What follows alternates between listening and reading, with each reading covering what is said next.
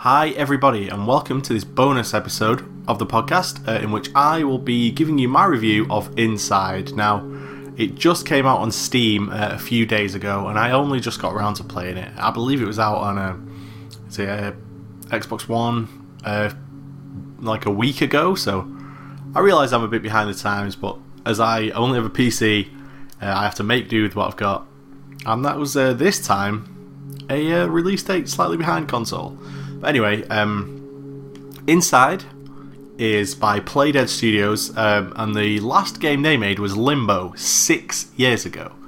Now, I love Limbo. I think Limbo is like a masterpiece. Like, you can go on gameplanet.co.uk, which is the website this podcast is hosted on, and you can find, I did a list of, I believe it was the top 10 Xbox Live Arcade games. Limbo was number one. That game... it has so much to say about so much. Like, it's not just a silhouetted side scroller. There's so many concepts and ideas, and it translates them so intelligently. Not just the puzzles as well. The puzzles are very clever, but just the sort of overall themes of the game leave so much up to interpretation and make you think about things, and it has a very, in my opinion, understated but powerful ending, which really hit me, and I think Limbo is incredible. So, Playdead haven't done anything since then, and that was 6 years ago, and now we get Inside, which, very similar in terms of gameplay. Side-scroller. You have two buttons, a jump and a grab, and then it's about solving puzzles until you reach the end of the game.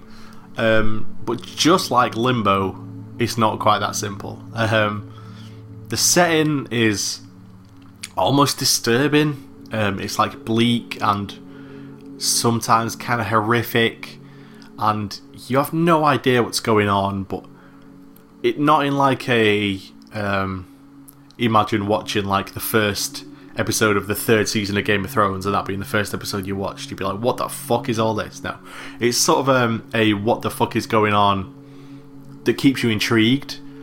I think in a game where there's no, basically nothing written on the screen at any time, there's no speech, the game doesn't talk to you at any point. So obviously, it's almost impossible for them to give you the world they're trying to build. You can't find audio logs around that explain it. You don't find diary entries that tell you what the fuck's going on in this fucked up world. Instead, a lot of what you get is context, and they do that incredibly well. These sort of areas you move through tell you a story based on the condition they're in, where they are in relation to the places you've already been, like what's in the environment as well, how you got there. Like, there's so much that's so incredibly intelligently done that you can understand why it must have taken them 6 years. If this was a jigsaw piece, this would have been like a 3 trillion piece jigsaw piece to get, spot on. But they managed it. The game looks beautiful. It has a really interesting art style. If you remember, Limbo was basically just black, white and greys, with the occasional, I think, tiny little hint of colour for effect. But Inside, it's still got a very striking colour palette. They don't go, every colour. It's very much like solid reds, solid blacks, solid whites, and it works really well. I think it has to be that way because if the colours were any more complex, the world would start to feel too oppressive and too dark. I mean, it's fucking dark.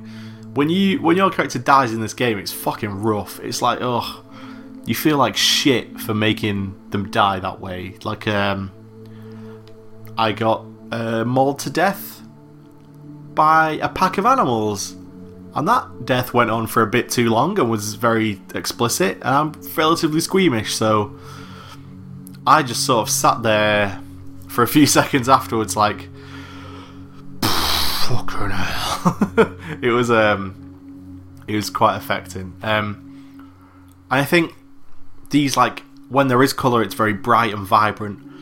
When there is, anything there, it's just a solid block of colour. Gives it a slightly less realistic look, which you need. Otherwise, fuck me, would this game be almost unbearably dark. Like, I can see myself playing through Limbo again because of the themes that game explores over its course, and how it ends is very emotional, in my opinion. But I don't see myself playing Inside again because it's just so dark, it's so oppressive, and yeah, I don't think that's bad. I think it's important we have games with that kind of tone, and I think it's also fine. Like, this cost me 15 quid. I got maybe 3 or 4 hours of gameplay out of it.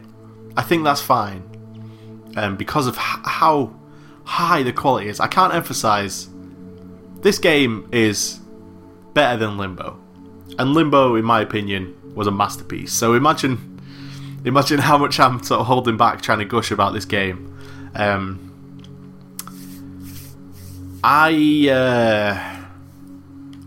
It's hard to talk too much because I don't want to spoil anything about it for anybody. There are sections that aren't, the best. Like, there's water sections which maybe it's a part of me because I have, like, not quite a fear of water, but it's like a fear of dark open water. I think it's called thalassophobia, and that's something I've got. And this game certainly forces you to explore that, which made me a lot less comfortable than I would have liked. So the thought of playing it again with that kind of stuff having to go back through is it's a troubling prospect. The sound design in this game is fan-fucking-tastic.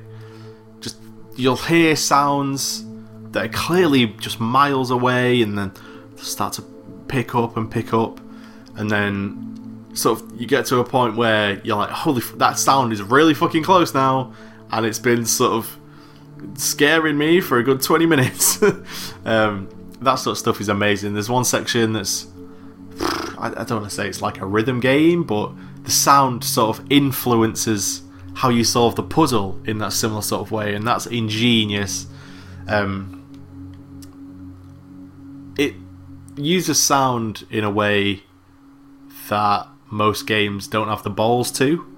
Most games would sort of feel forced to use more sound, but with Inside, less is more. Like, when you start to hear sounds in Inside, it means something, and you know it does. So it has, like, when they're trying to ramp up a bit of tension with a little tiny bit of music, you feel it, even though it's a little tiny bit, 100 times more than you would when, the battle music kicks in Fallout 4 or whatever, Sound in this game is phenomenal. As far as gameplay goes, it is pretty much exactly where it needs to be. As I said, 2 buttons. You move with the stick, and then it's A to jump, X to grab, and that's it. That's all you get. So in that respect, there's only so complex it can be control-wise. The real sort of challenge comes in solving the puzzles and figuring out how to use the limited options you have to make the most out of your situation. And in that respect, it is very good. That bit, sort of, that's the most Limbo-like the game gets in its puzzles. There are a lot of, pull this, push that, push it to this place, do this. Now, that's not all the type of puzzles you get. There are some puzzles which sort of challenge you to use the controls in new ways that you've gotten used to over the past 3 hours, which is very interesting. I can't talk about it without spoilers, but it just gets you into that situation where you think, wait, could I do this? And then you try it and you totally can. You're like, wow, that's cool. I had that a few times playing the game, and that was awesome. Obviously, I'm not going to go into spoilers as far as what happens during the game. One of the best endings, maybe in any game that I can remember playing. Certainly in the past year, maybe in the past 10. I don't know. The places they go, the balls they display. They have huge balls. Playdead, they take what is ostensibly another game where you're playing as a child and you can just grab and pull things and jump, and they take that and they somehow take it to its 1/1,000,000th extreme, and they find a way to do that in a way that you won't see coming. There's no way you possibly ever could see coming, and that is simultaneously genius and insane, and it's fantastic. I don't think it has as much to say as Limbo did. I think it's very much just sort of what you see is what you get. I mean, the environment and the locations you visit and what's going on in those locations, that hints at certain things they're trying to maybe say. But it's not quite as affecting as Limbo was. Limbo had themes in it that when they explore them and you get to the end of the game, hit you like a ton of bricks. This game just sort of, it's amazing, and then it ends, and then afterwards all you remember is how amazing this game was. Whereas Limbo, I was kind of thinking about for days afterwards. It hit me in a place I didn't expect a side-scrolling puzzle game to hit me. I think Inside I'll remember more as a complete experience, but I don't think it will quite transcend the way Limbo did. I think this game will easily be top 3 for the year for me. I mean, No Man's Sky still to come out, which, that's gonna be probably my game of life. I'll probably never stop playing it. And I don't remember what else is coming out this year, but I mean, Titanfall 2 looked pretty kick-ass to me. Even that new Call of Duty looked awesome. Battlefield 1, whatever, looked a bit shit at E3, which made me so sad. But the new Call of Duty, anti-gravity in space and fucking grappling hook somebody towards you and fucking knee them in the face and break their face mask and then they're just suffocating in space, that shit looked cool. Never give up on a game series. If you think, oh, Call of Duty, meh, that's the wrong attitude to have. Anyway, that's slightly off topic. This game, potentially Game of the Year. I throw that out there because, for me, so far it's the best Game of the Year, and we're 7 months in. So, not that long left for other games to sort of overtake. But for me, yeah, this is the best game I've played this year. I do keep a cheeky little list on my phone of other games I've played, if you would like some reference, and it's not that many. I know, I'm fucking poor. Better than The Witness, better than Super Hot, better than Dark Souls 3, definitely. So, there are others, just those are the big ones. It can't be said enough, this game is a masterpiece. It took 6 years for them to make a side-scrolling puzzle game similar to the one they already made. So you imagine what they've been doing for those 6 years. Imagine as incredibly as you can, and they'll still exceed it. It's kind of unbelievable how good this game is. Now, what I will say is, I loved Limbo so much that I was willing to pay £15 knowing this was going to be a 3-4 hour experience I probably would only play once. I don't think a lot of people will have the same opinion. I think a lot of people will probably think, I don't want to pay 15 quid for something I'm going to get an afternoon out of and then never play again. Which is fine. I would say that's the game's biggest problem, is the price. However, what I'll say is the second you see it drop, say you see it for $9.99 at some point in a sale, you get it. It's that good. It's not quite worth 15 quid. You know, that's like 3 Subways. Go to Subway 3 times. Have 3 meals at Subway. That's fine. But it's worth a tenner. This is a game you're going to want to have played before the end of the year. Because when it gets to the end of the year, every website is going to be talking about it. And you don't want to be behind that conversation. For me, the game coming out like a week ago and having to listen to podcasts talk about how good it was, like, that was agony for me.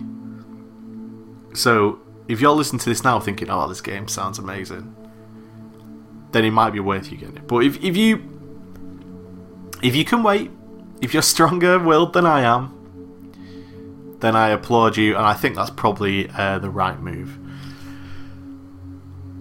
And I think that might be it, guys. Inside is incredible, inconceivably good, and incredible again. Incredible again. It's incredible twice. Thanks for listening, guys.